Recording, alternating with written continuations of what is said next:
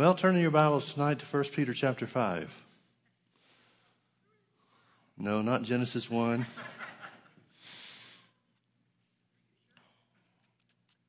1 Peter chapter 5. I kind of had on my heart tonight for this to be kind of a tune-up message, and we have to do regular maintenance on our cars, and those of you that have the wrong kind of cars have to have oil changes and stuff like that. But there's just certain things that we have to maintain. Here's an area of maintenance in our Christian life, particularly where our prayer life and our faith walk is concerned.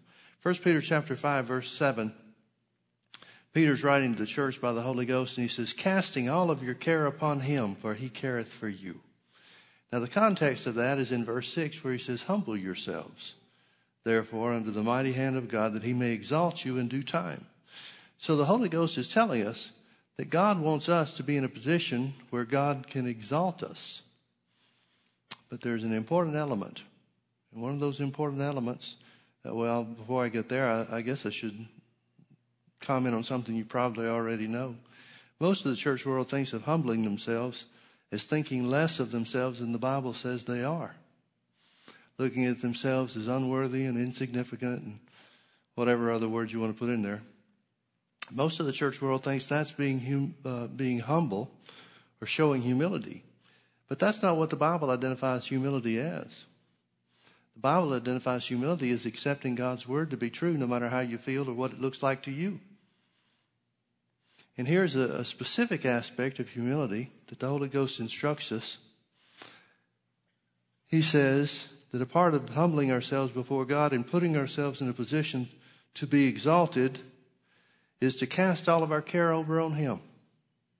Let me read this to you from the Amplified. Casting all of your care upon him, for he careth for you. In the Amplified, it reads this way. Casting the whole of your care, all your anxieties, all your worries, all your concerns, once and for all on him, for he cares for you affectionately and cares about you watchfully. Isn't that good? Let me read that again. Here's what the Holy Ghost is telling us that we need to do to put ourselves in a position to be exalted.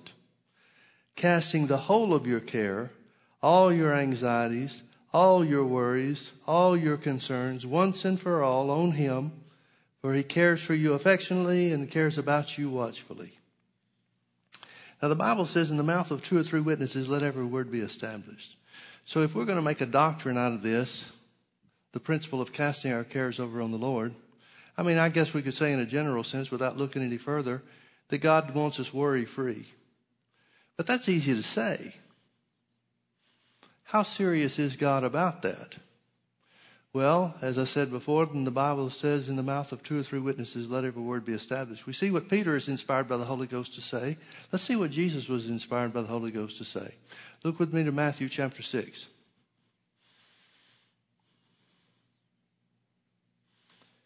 Matthew chapter 6, beginning in verse 25. The context is that Jesus is talking about, verse 24. I guess we should start with verse 24 to get the context. He said, no man can serve 2 masters, for either will hate the one and love the other, or else you'll hold to the one and despise the other. You cannot serve God and mammon. Now, mammon is usually identified as the world's riches, but it's not just the world's riches. It's material things of every type. It's not just money. It's talking about the material things of the world. So he's putting himself, Jesus is putting God in contrast with the material things of the world. Spiritual things versus physical or material things. Therefore I say unto you, for this reason I say unto you, take no thought for your life, what you shall eat or what you shall drink, nor yet for your body what you shall put on. Is not the life more than meat and the body more than raiment? Now again, those are easy words to hear, but hard to live up to. Take no thought for your life, what you'll eat or what you'll drink. I don't know about you, but food's pretty high on my priority list. And if I don't have something to wear, I don't go anywhere. And you're all glad about that. Behold the fowls of the air. They sow not, neither do they reap, nor gather into barns, yet your heavenly Father feeds them. Are you not much better than they? Please understand that Jesus is conveying the thought that if God takes care of the birds, he'll take care of you. Therefore, take no thought for your life. Don't worry. God will take care of you. Which of you, by taking thought, can add 1 cubit to his stature? I like to interpret that verse as this. Worry doesn't help anyway. If worry worked, we'd all be successes. But worry just doesn't work. Somebody said worry's kind of like a rocking chair. Keeps you busy, but you don't get anywhere. And why take you thought for raiment or clothing? Consider the lilies of the field, how they grow. They toil not, neither do they spin. And yet I say unto you that even Solomon in all of his glory was not arrayed like one of these. Wherefore, if God so clothes the grass of the field, which today is, and tomorrow is cast into the oven, shall he not much more clothe you, O ye of little faith? Now, I never looked at this verse of Scripture in this way until I heard Charles Capps say something about it. But it's an interesting thought. So I'll put it out to you and let you judge it for yourself. He said God will even feed and clothe people of little faith. I never looked at it like that. I always looked at it as Jesus saying, what are you worrying about? It's a sign of having little faith. But Brother Capps looked at it from the other direction. He said God will even take care of people in material things that have a little faith. Therefore, because God will take care of us, therefore take no thought saying, what shall we eat or what shall we drink? Or wherewithal shall we be clothed? For after all these things do the Gentiles, representative of the unsaved, seek. For your heavenly Father knoweth that you have need of all these things. But seek ye first the kingdom of God and his righteousness, and all these things shall be added unto you. Take therefore no thought for the morrow. For the morrow shall take thought of the things of itself. Sufficient unto the day is the evil thereof. Jesus is saying very simply, uses a lot of words to say it, but he's saying very simply, you don't have anything to worry about. You don't have anything to worry about. God knows what you need.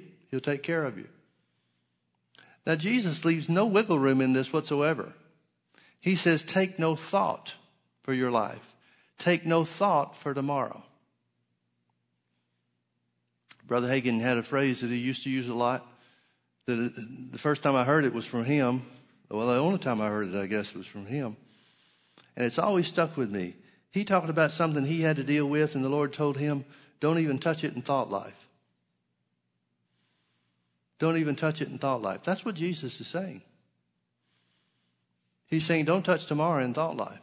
Now, we have to make plans. We have to, arrange ourselves and organize schedules and stuff like that. That's not what he's talking about.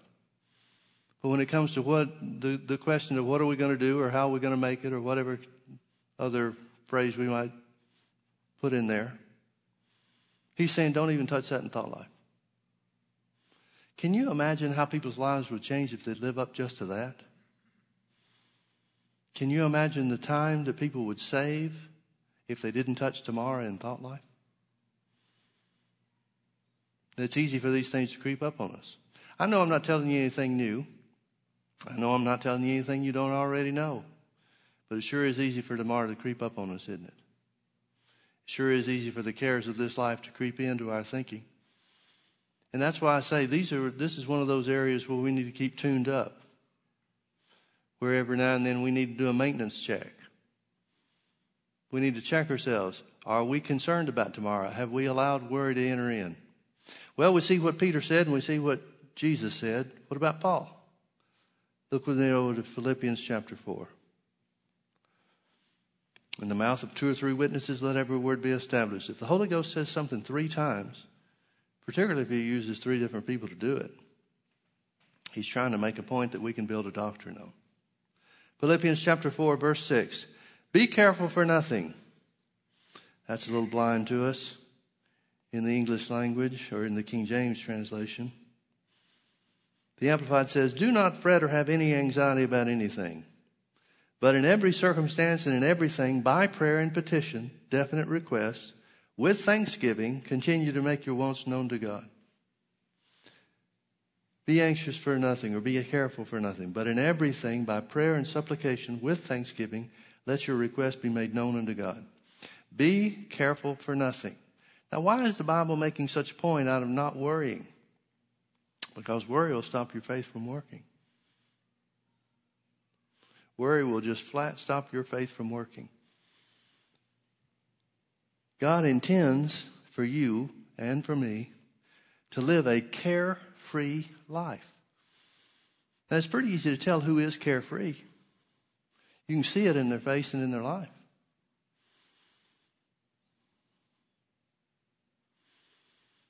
God wants you to live a carefree life. Now, what are we supposed to do? The life that we live is certainly filled with cares. What are we supposed to do with them? Well, back to 1 Peter chapter 5, verse 7. Casting the whole of your care over on Him.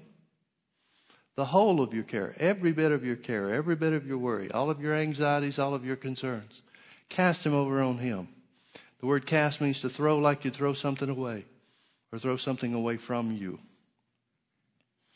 If you're a fisherman, you know what casting is. You take the lure and you throw it away out there where the fish are. Throw it away from yourself. The Old Testament, the Septuagint, I should say, on this verse, says, roll the whole of your care over on Him. Roll the whole of your care over on Him. Well, that means the same thing. It means you get rid of it and give to Him. Roll the care of yourself, whatever care you have, the cares of your life, the cares of your body, the cares of your circumstance. Roll those over on Him. There's a funny thing about cares and worries. They can only be carried by one person. So here's your option. You can either carry them yourself or you can let Jesus carry them for you. You can't take half and Him take half. There's only one handle on them. Either you've got them or He's got them. There's no middle ground. Now, why in the world should we have the idea that we can have a carefree life or should live a carefree life? Well, turn with me over to 1 John chapter 5. 1 John chapter 5. I want to read to you beginning in verse 14. John said, this is the confidence that we have in Him, that if we ask anything according to His will, He hears us. Now that's the sticking point for most people, that phrase, according to His will. Because too much of the church world is unsure and unclear on what the will of God is. But let me just make this statement. It's impossible for you to pray the word and pray out of the will of God. You just can't do it. Jesus said in John 15:7, if you abide in me and my words abide in you, you shall ask what you will. The foundation is the word. Pray the word. If you're praying the word, you know you're praying His will. Well, that's what John's talking about here in 1 John 5. Here's the confidence that we have in Him. That if we ask anything according to His will, or we could insert according to His word, He hears us. And if, literally since, that word if is the word since. And since we know that He hears us, whatsoever we ask, we know that we have the petitions that we desired of Him. Now, folks, there's a place in faith. Well, as I said before, let me restate something. Faith, the prayer of faith, or just standing in faith, will not work in an atmosphere of worry. I know there was a situation when we were in the building program, the toughest part of the building program, some years ago. And I had, at the beginning of the year, I don't always do this, but sometimes the Lord has prompted me. A few times the Lord has prompted me to believe Him for certain things during a calendar year period. Well, this was one of those years. And so from the beginning of the year, I had begun to say, thank God for so much money come in for the church. Well, I didn't think too much about it. I mean, it was something I felt impressed in my heart to do. It wasn't something that God spoke to me about. So it wasn't a loud booming voice on the inside or anything like that. It was just an inward witness. And so I just began to say, thank God for X amount of dollars for the church in whatever year, the calendar year it was. And I'd say it just about every morning. It wasn't a ritual type thing, but in the showers, usually the place where I'll make certain confessions and remind the Lord and talk to the Lord about things. I can't sing in the shower, so I might as well talk to him. So anyway, it was pretty much a daily thing. Not every day, but pretty close to every day. And 3 months went by, 4 months went by, 5 months went by, no big deal. 6 months went by, 7 months went by, 8 months went by, 9 months went by. I didn't think too much about it. I'm still saying the same thing, still making the same confession every day. And then we got down to about, it was late October, maybe even early November. We wound up with less than 2 months to go in the year, 2 months to go in the year. And I'm behind in the amount of money that I've confessed for, $500,000. Now, the total amount that I was confessing for was just about if I remember correctly, it was $1.5 million. So I'm 2/3 of the way there with 2 months left to go, or less. And the devil started screaming in my ear. I mean, it just dawned on me one day, wow, this is the 1st of November or whatever it was. Time's running out on this year. Well, I knew exactly where we were on the yearly income.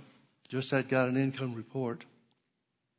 So I knew exactly where we were, and I knew exactly how short we were. And the devil starts just speaking to me over and over again. You don't think there's any way in the world you're going to get $500,000 in 2 months' time. You're not going to have 1/3 of the year's income in 2 months. Well, I thought about that a little bit. I considered it a little bit, and I thought, well, that is kind of a short time. A lot of money in a short period of time. Well, a week went by. I held fast to my confession. I didn't change anything that I was saying. Held fast to my confession. Now I've got 7 weeks or whatever it is. Another week went by. Now I'm down to 6 weeks. Another few weeks went by, and I'm down to December. I'm in the early part of December, and still $500,000 short, roughly. Well, the devil is really having a heyday with me now. He's telling me, now you're a month closer. You got less than 30 days. Actually, it got down to about 2 weeks, to be honest with you. You got about 2 weeks left. There's no way in the world $500,000 is going to come in. I began to worry about it. For about 2 days, I began to worry about it. I didn't say anything, but I let worry creep into my thought life. Remember, the thing is not just what you say, folks. Jesus said, take no thought saying. Cast all of your cares on him, all of your anxieties, all of your worries. Certainly your confession governs you, but your thought life will govern your confession. So I picked it up and I started thinking about it, and I started assessing. Wasn't exactly doubt, but it wasn't exactly faith either. So I began to assess, well, what will I do if I come to the end of the year and I didn't hit my number? Does it matter? Well, it did in the place in the church that we're at, the building fund, construction phase, and all that kind of stuff. It made a big difference. So I thought, what am I going to do? What am I going to do? Didn't say it, but these are the thoughts that are going over in my mind. So I finally just came to the point where I said, it was late one night, I just said out loud, I said, I'm not going to worry about this. I'm going to go to sleep. The Bible said God gives his beloved sleep. I'm not going to think about it. I don't have any control over it anyway. I'm not going to worry because the Bible says cast my cares over on him. And the next morning when I got up and got in the shower, I began to go through the confessions, and by this time I'd become a little bit timid in my confession of the amount of money for the year. But I said it. I said what I'd been saying all year long. And as soon as I said that, all of a sudden on the inside of me, the Holy Ghost rose up and quoted Mark 11:23. Whosoever shall say unto this mountain, be thou removed and be thou cast into the sea, and shall not doubt in his heart, but shall believe that those things which he saith shall come to pass, he shall have whatsoever he saith. Now when he spoke those words into my heart, immediately I realized I've been saying this all year. I've been doing exactly what the Bible says to do. I've been saying this all year. And at that moment, something happened. I was strengthened in my faith. I had a confidence that I hadn't had before. And within 10 days' time, $500,000 came into the church. Now let me ask you a question. Where did faith begin? It'd be easy to say, well, faith began when the Lord spoke into your heart, Mark 11:23, because there was something extra there. I can't deny that. Something extra happened there. But if I hadn't begun to speak in faith in the first part of the year, he wouldn't have had anything to quicken to my heart. But I'm going to go even a step further. Certainly faith began when I began making the confession in the first part of the year. But faith took a step forward the night before when I said, I refuse to worry. Faith will not work in an atmosphere of worry. It just won't do it. And I think a lot of times we allow worry to creep in, and we don't realize that we've done it. And we're nullifying our own faith or putting our faith on pause, keeping our faith from being active and bringing in the result. Are you out there?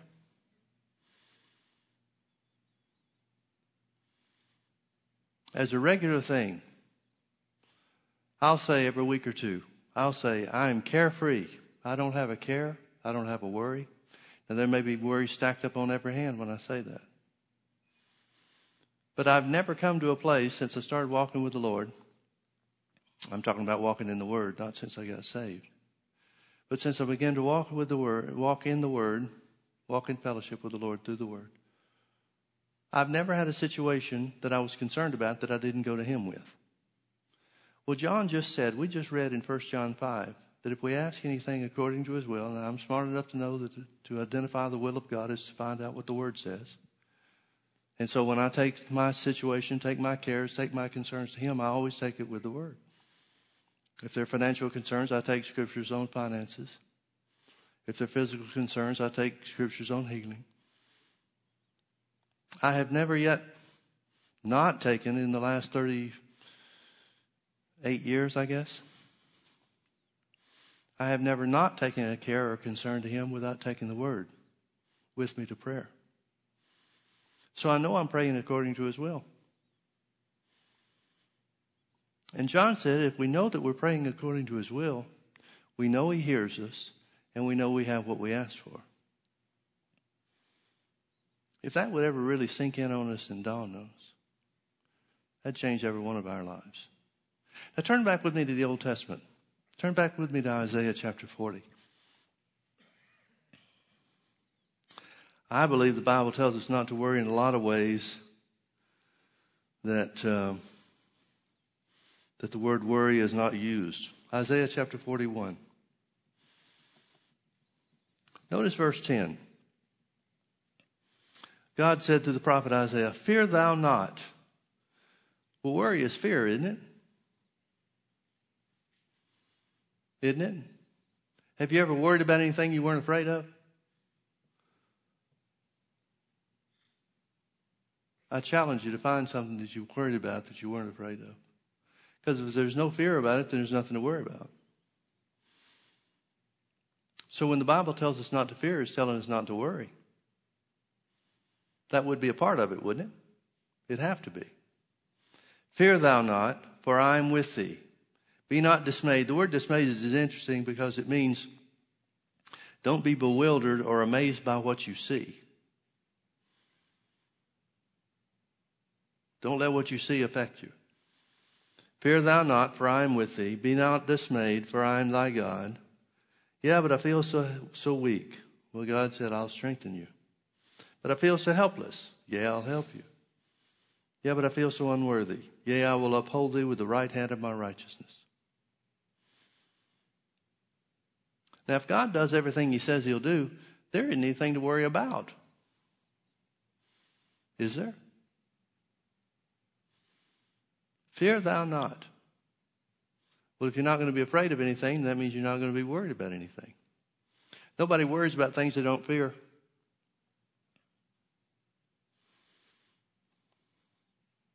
I don't worry about the sun coming up tomorrow because I'm not afraid of it. I don't worry about good things happening tomorrow because that'll be good, not bad. You see how worry and fear are attached, don't you? Or connected. Fear thou not, for I am with thee.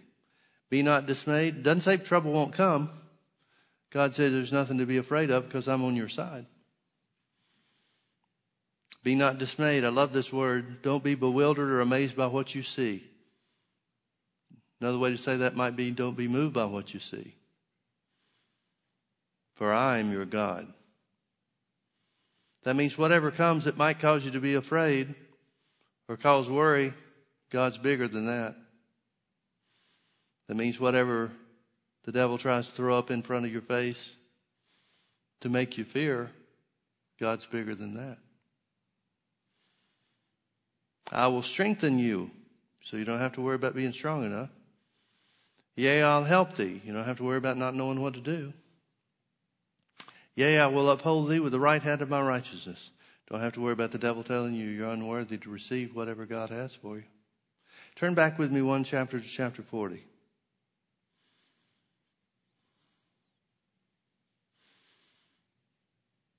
Let me start reading in verse 28. Hast thou not known? Do you not know? One translation says. Don't you know? Haven't you heard that the everlasting God, the Lord, the creator of the ends of the earth, fainteth not, neither is weary? He doesn't tire out and he doesn't get weary. There's just a shade of difference between faint and weary, but they basically mean the same thing. God's saying twice, I don't get tired. You might be tired, but I'm not. You might feel like giving up, but God doesn't. There is no searching of his understanding. I love this part of the verse because there's so many times that people come and I want to be kind how I say this. What they really want, they're asking for prayer, but instead of prayer, what they really want is they want somebody to feel their pain or understand how hard it is, talking about the situation they're in. But here it says there's no searching his understanding. He understands. You may be in the toughest fight of your life. You don't have to ask God if he cares. He understands what you're going through. There's no searching of his understanding. It's way beyond what you could receive from somebody else. I've never known anybody to understand my situation that makes a difference anyway. After they show their sympathy or whatever it is they express, I'm still left with believing God on my own. It doesn't matter if anybody else understands. God does. Doesn't matter if anybody else knows how tough it is. God does. He gives power to the faint. When you feel like you're giving out, there's power available. And to them that have no might, he increases strength. When you think you've come to the end of your rope, there's more for him. From him. Even the youth shall faint and be weary, and the young men shall utterly fall. He's not talking about physical strength. He's not talking about physical ability. But they that worry about the Lord shall renew their strength. Boy, if that's the way that verse read, there's a lot of Christians that'd be a success. Now it says, but they that wait upon the Lord. This word wait is interesting because it means to bind together. To bind together. But to them that tie themselves to the Lord. How do you do that? Through his word. Through faith. They that tie themselves to the Lord. Now, I believe it means to minister to the Lord. I believe it means to offer thanksgiving and a number of things like that. Those are all characteristics of binding yourself to the Lord. But they that wait upon the Lord shall renew their strength. They shall mount up with wings as eagles. They shall run and not be weary, and they shall walk and not faint. Folks, if God is true to his word, we've got nothing to worry about.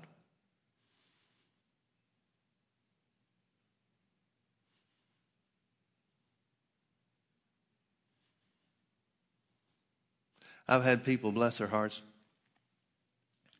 I've had people that want to come and tell me how they're praying for me. And I'm not criticizing anybody. But not everything that people try to help you with is helpful. We've all found that, haven't we? I've had a number of people that come and they'll say, Pastor Mike, I just want you to know, I'm praying for you. Well, if they're praying for me because they feel sorry for me, they're wasting their time. Faith won't work in an attitude of feeling sorry for yourself. And if they're praying with a whine in their voice, that won't work either. That's part of worry. That's part of cares. That's part of anxieties. Faith won't work with a whine in your voice. Faith says no matter what it looks like and no matter how I feel, the Word of God is true. So if you're feeling sorry for yourself, just realize the devil has found a back door into worry. He's gotten you to accept worry by disguising it as something else. And boy, it's easy to feel sorry for yourself. It's easy to compare yourself to somebody else in their situation and say, well, they've got it better than I do. And they don't even believe God like I do. They don't live as good a life as I do. They haven't served you like I have. It's easy to get into that. And it's a trap of the enemy. For faith to work, it has to be based on confidence. The confidence of what God said. And again, this is something that people come to me sometimes wanting me to pray for their healing. And they are so into this place of feeling sorry for themselves that it wouldn't matter if Jesus himself appeared to them and touched their head. They wouldn't receive anything.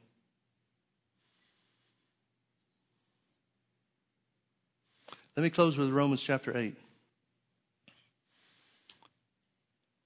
Paul wrote about this. If anybody had a right to feel sorry for themselves, it had to be the Apostle Paul. All he did was serve God. And everywhere he went, he was persecuted.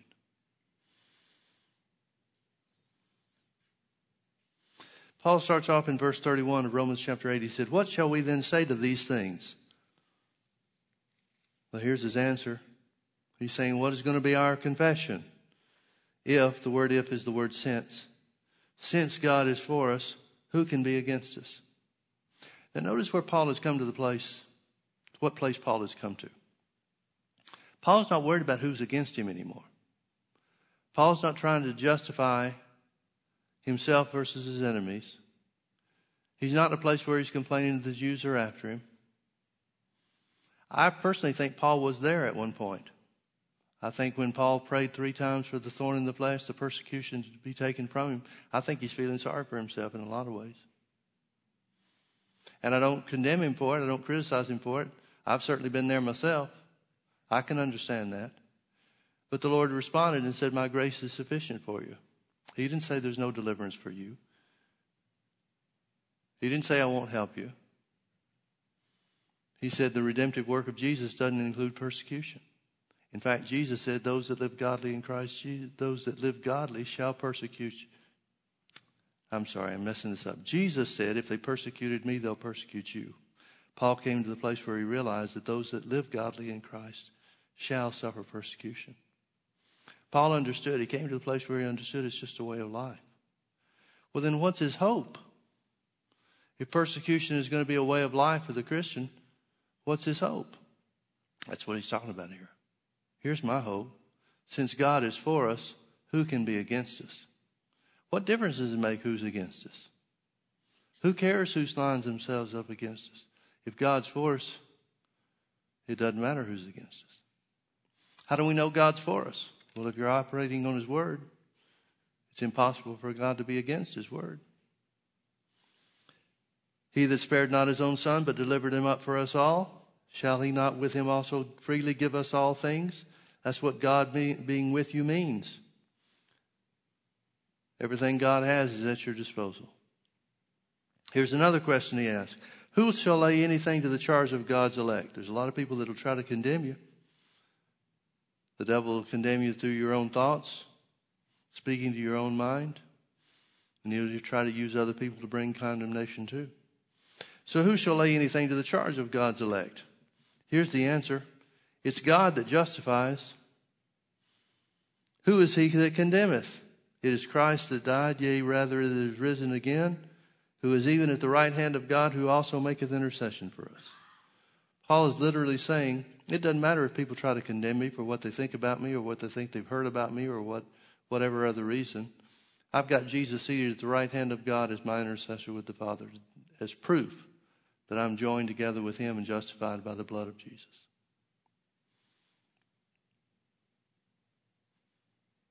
Who shall separate us from the love of Christ?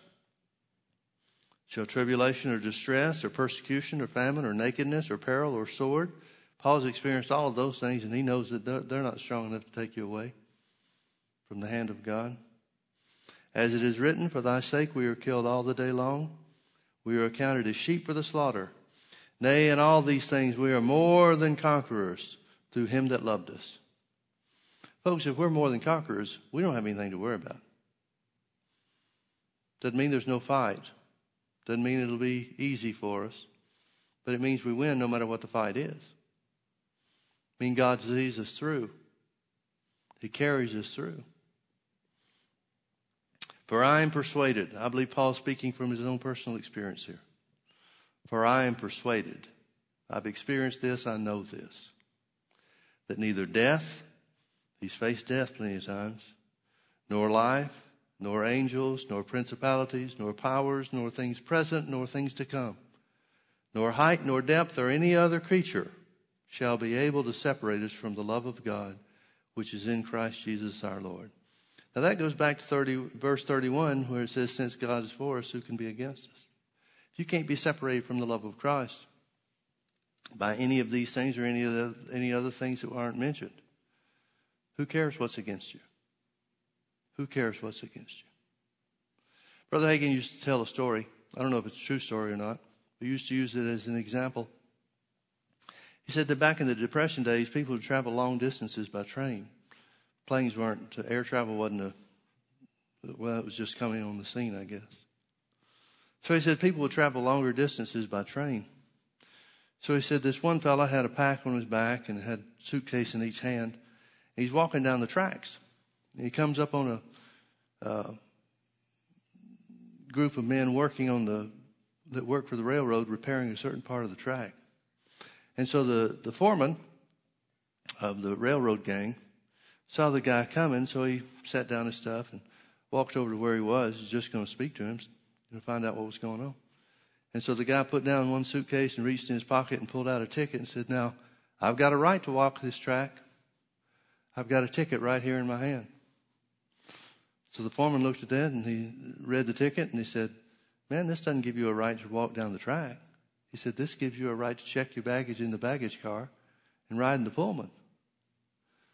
See, this guy's carrying his own luggage down the road, carrying all the weight of his own stuff, just like a lot of Christians go through life when they've got a ticket to ride. They can check their baggage, let the train, which represents Jesus, carry the weight of it, ride in comfort in the Pullman car, and when it's time to eat, go into the dining car and eat everything on the table. The Bible says Jesus sets a table before us in the presence of our enemies. Well, on that table is a great big bowl of victory. On that table is everything you ever need. The Bible says healing is the children's bread. If you need healing, just ask them to pass the bread. Everything you ever need is on that table. And you've got a right to ride the train. Don't carry your own stuff through life. Don't walk the tracks carrying your load. Cast it over on him. Live a carefree and worry-free life, knowing God's on your side. Amen? Amen. Let's pray. Father, thank you so much for your word. We thank you that there's nothing that's too hard for you. We thank you that because we have your word, we know that we have you on our side. We know that if we pray anything according to your word, which is your will, that you hear us. And we know that if you hear us, then we have the petitions that we've desired of you. So we cast the whole of our care over on you, Lord, once and for all. All of our cares, all of our anxieties, all of our worries over on you. We declare that we are anxious for nothing, but in everything by prayer and supplication with thanksgiving, we let our requests be made known unto you. Thank you, Lord. We declare that we are carefree in Jesus' name. We are carefree in Jesus' name. We walk in love and we're worry-free. And there is nothing that hinders us from receiving all the blessings of God. Thank you, Father, for your goodness. Thank you for your mercy. Thank you that you keep your word to 1,000 generations and show mercy unto your people. Say this after me. I am worry-free. I have cast my cares on the Lord. He has them, not me. I will not fret. I will not be anxious. I'll not worry about anything. I'll not be afraid because God is on my side. And no matter what comes, He sees me through. In Jesus' name, amen. Amen. Well, God bless you. Thank you for being with us. Go live a carefree life.